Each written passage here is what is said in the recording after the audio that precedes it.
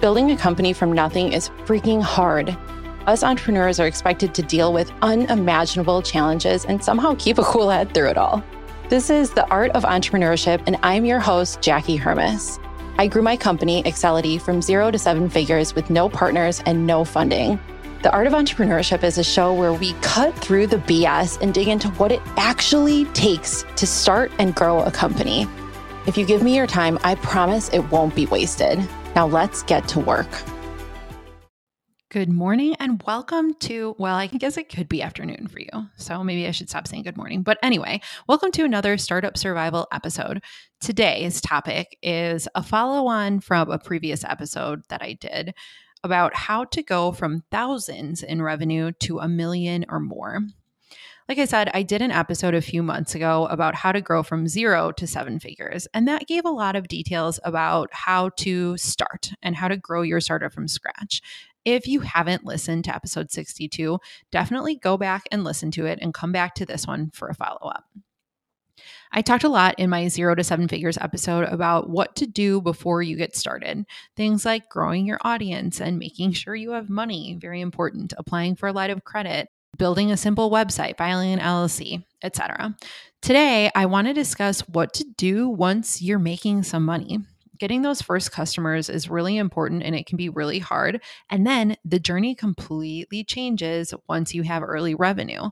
You feel like you have some traction and then boom, it gets harder to make more revenue. And then scaling the company to millions gets very complex. I find that often the things that you used to think were hard get easier, and then you meet bigger and bigger challenges over time. Every single time you tackle a new challenge, the game changes, and then something else is presented for you to overcome. Personally, I did not have a super hard time getting that first money in the door. And I know sometimes that's the hardest part of growing a company. I started freelancing while I was still working full time. So I had samples of work and I had experience from my full-time job that I could use to sell my services, which honestly, at the time, I didn't even really know what they were. Starting on the side is definitely always easier than quitting your job and starting because there's just less pressure. The money you make on the side is like fun money instead of the cash you need to pay your bills and survive. Anyway, the story is that I was looking to leave my job at a mid-sized B2B software company, and I was applying for jobs all over the country, some in Chicago, which I guess is not very far away, and some in New York. And this was before I had kids, so I was just ready for a change. A couple of those companies were looking for local hires because, well, everyone was working in person at that time. This was 10 years ago, pre-COVID. But they asked if I wanted to freelance for them until they got a good hire in the door. So, like I said, that first money was fairly simple. I wasn't even really looking for freelance jobs. It was once I had the first few customers that it got hard. And then once I had a few employees and a few $100,000 in the door, it got even harder and higher pressure because at that point you have people that depend on you to pay their bills. Let me go back and kind of outline the major roadblocks that I have hit while building this company. The first was, like I said, the transition from the first few customers to leaving my job and making enough money to support me full time and replace my income.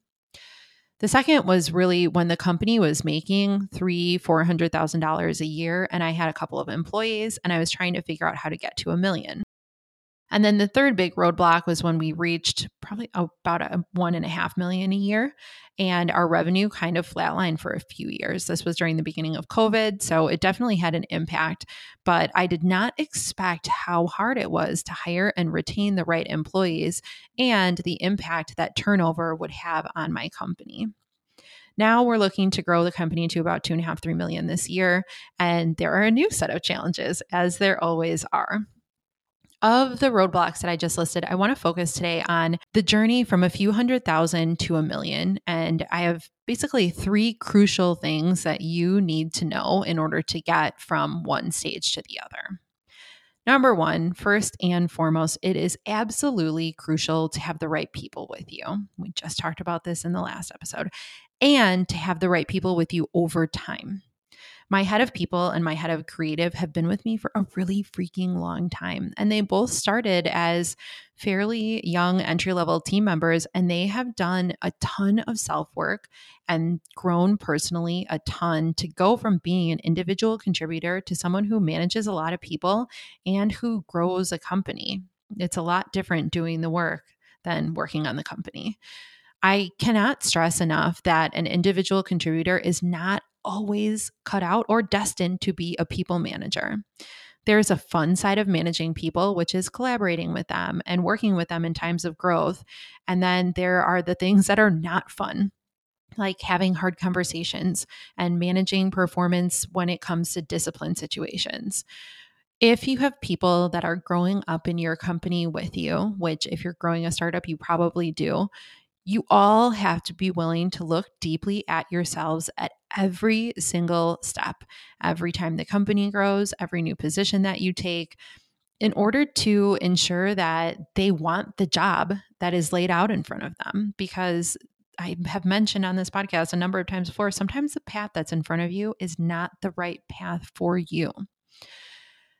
I brought some of my key contributors into profit sharing early on, and I think that really helped them get invested into growing the company and just making sure we have profit, not just top line revenue, which is a focus for a lot of companies, but especially when you're bootstrapped, you have to be making money. Number 2 is a pretty big mistake that I made early on, and that was not being intentional about the company culture that I was building. Culture starts at the top. And frankly, I didn't want to be responsible for it, so I put it in the hands of everyone else. In some ways, that's good. A culture defined by its people, great. But in other ways, when it's not defined by you and you hand it over to other people to create it, it turns into lots of different things. Maybe different departments have different sentiments. There are different methods of collaboration and even different standards of how we treat each other within different teams of the company.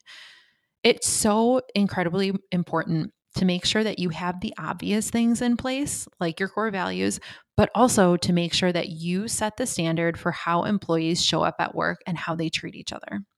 When you have something acting badly, especially on a team leader management level, it sets a terrible example for the rest of the team. And it basically shows that you don't care about how employees are treated, even if you're not the offender. So I make absolutely sure that my team now knows that they're appreciated, that they are spoken to kindly, that they're held accountable, that they're provided the resources that they need to grow.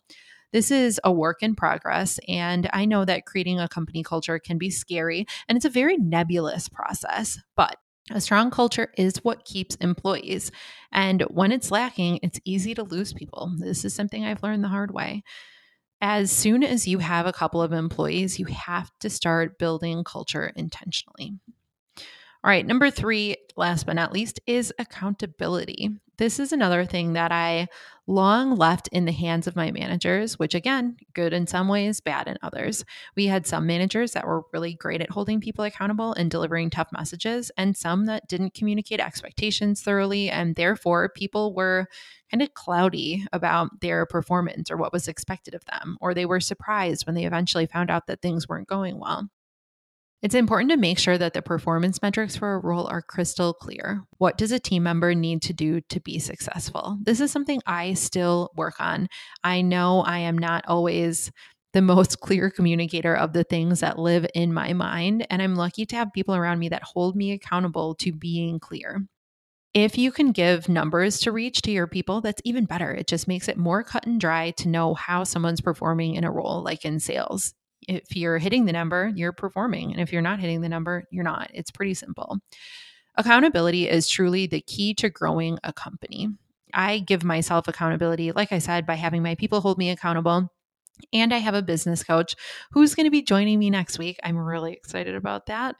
And my managers are accountable to me, and we review their goals, their team performance, and et cetera, every single week during their one-on-ones. And then they are in turn responsible for holding their teams accountable through the good or the bad. So getting from few 100,000 to 1 million, one, have the right people with you. And when you don't have the right people, you have to make the hard decisions and have the tough conversations. I have moved slowly on that in the past, and it's definitely slowed down our growth. 2, Be intentional about the culture that you are building. And number 3 is accountability. If you got value out of today's episode, if you're in the process of growing a company as well, share it with just one person that will benefit from hearing these messages. And I will talk to you next time.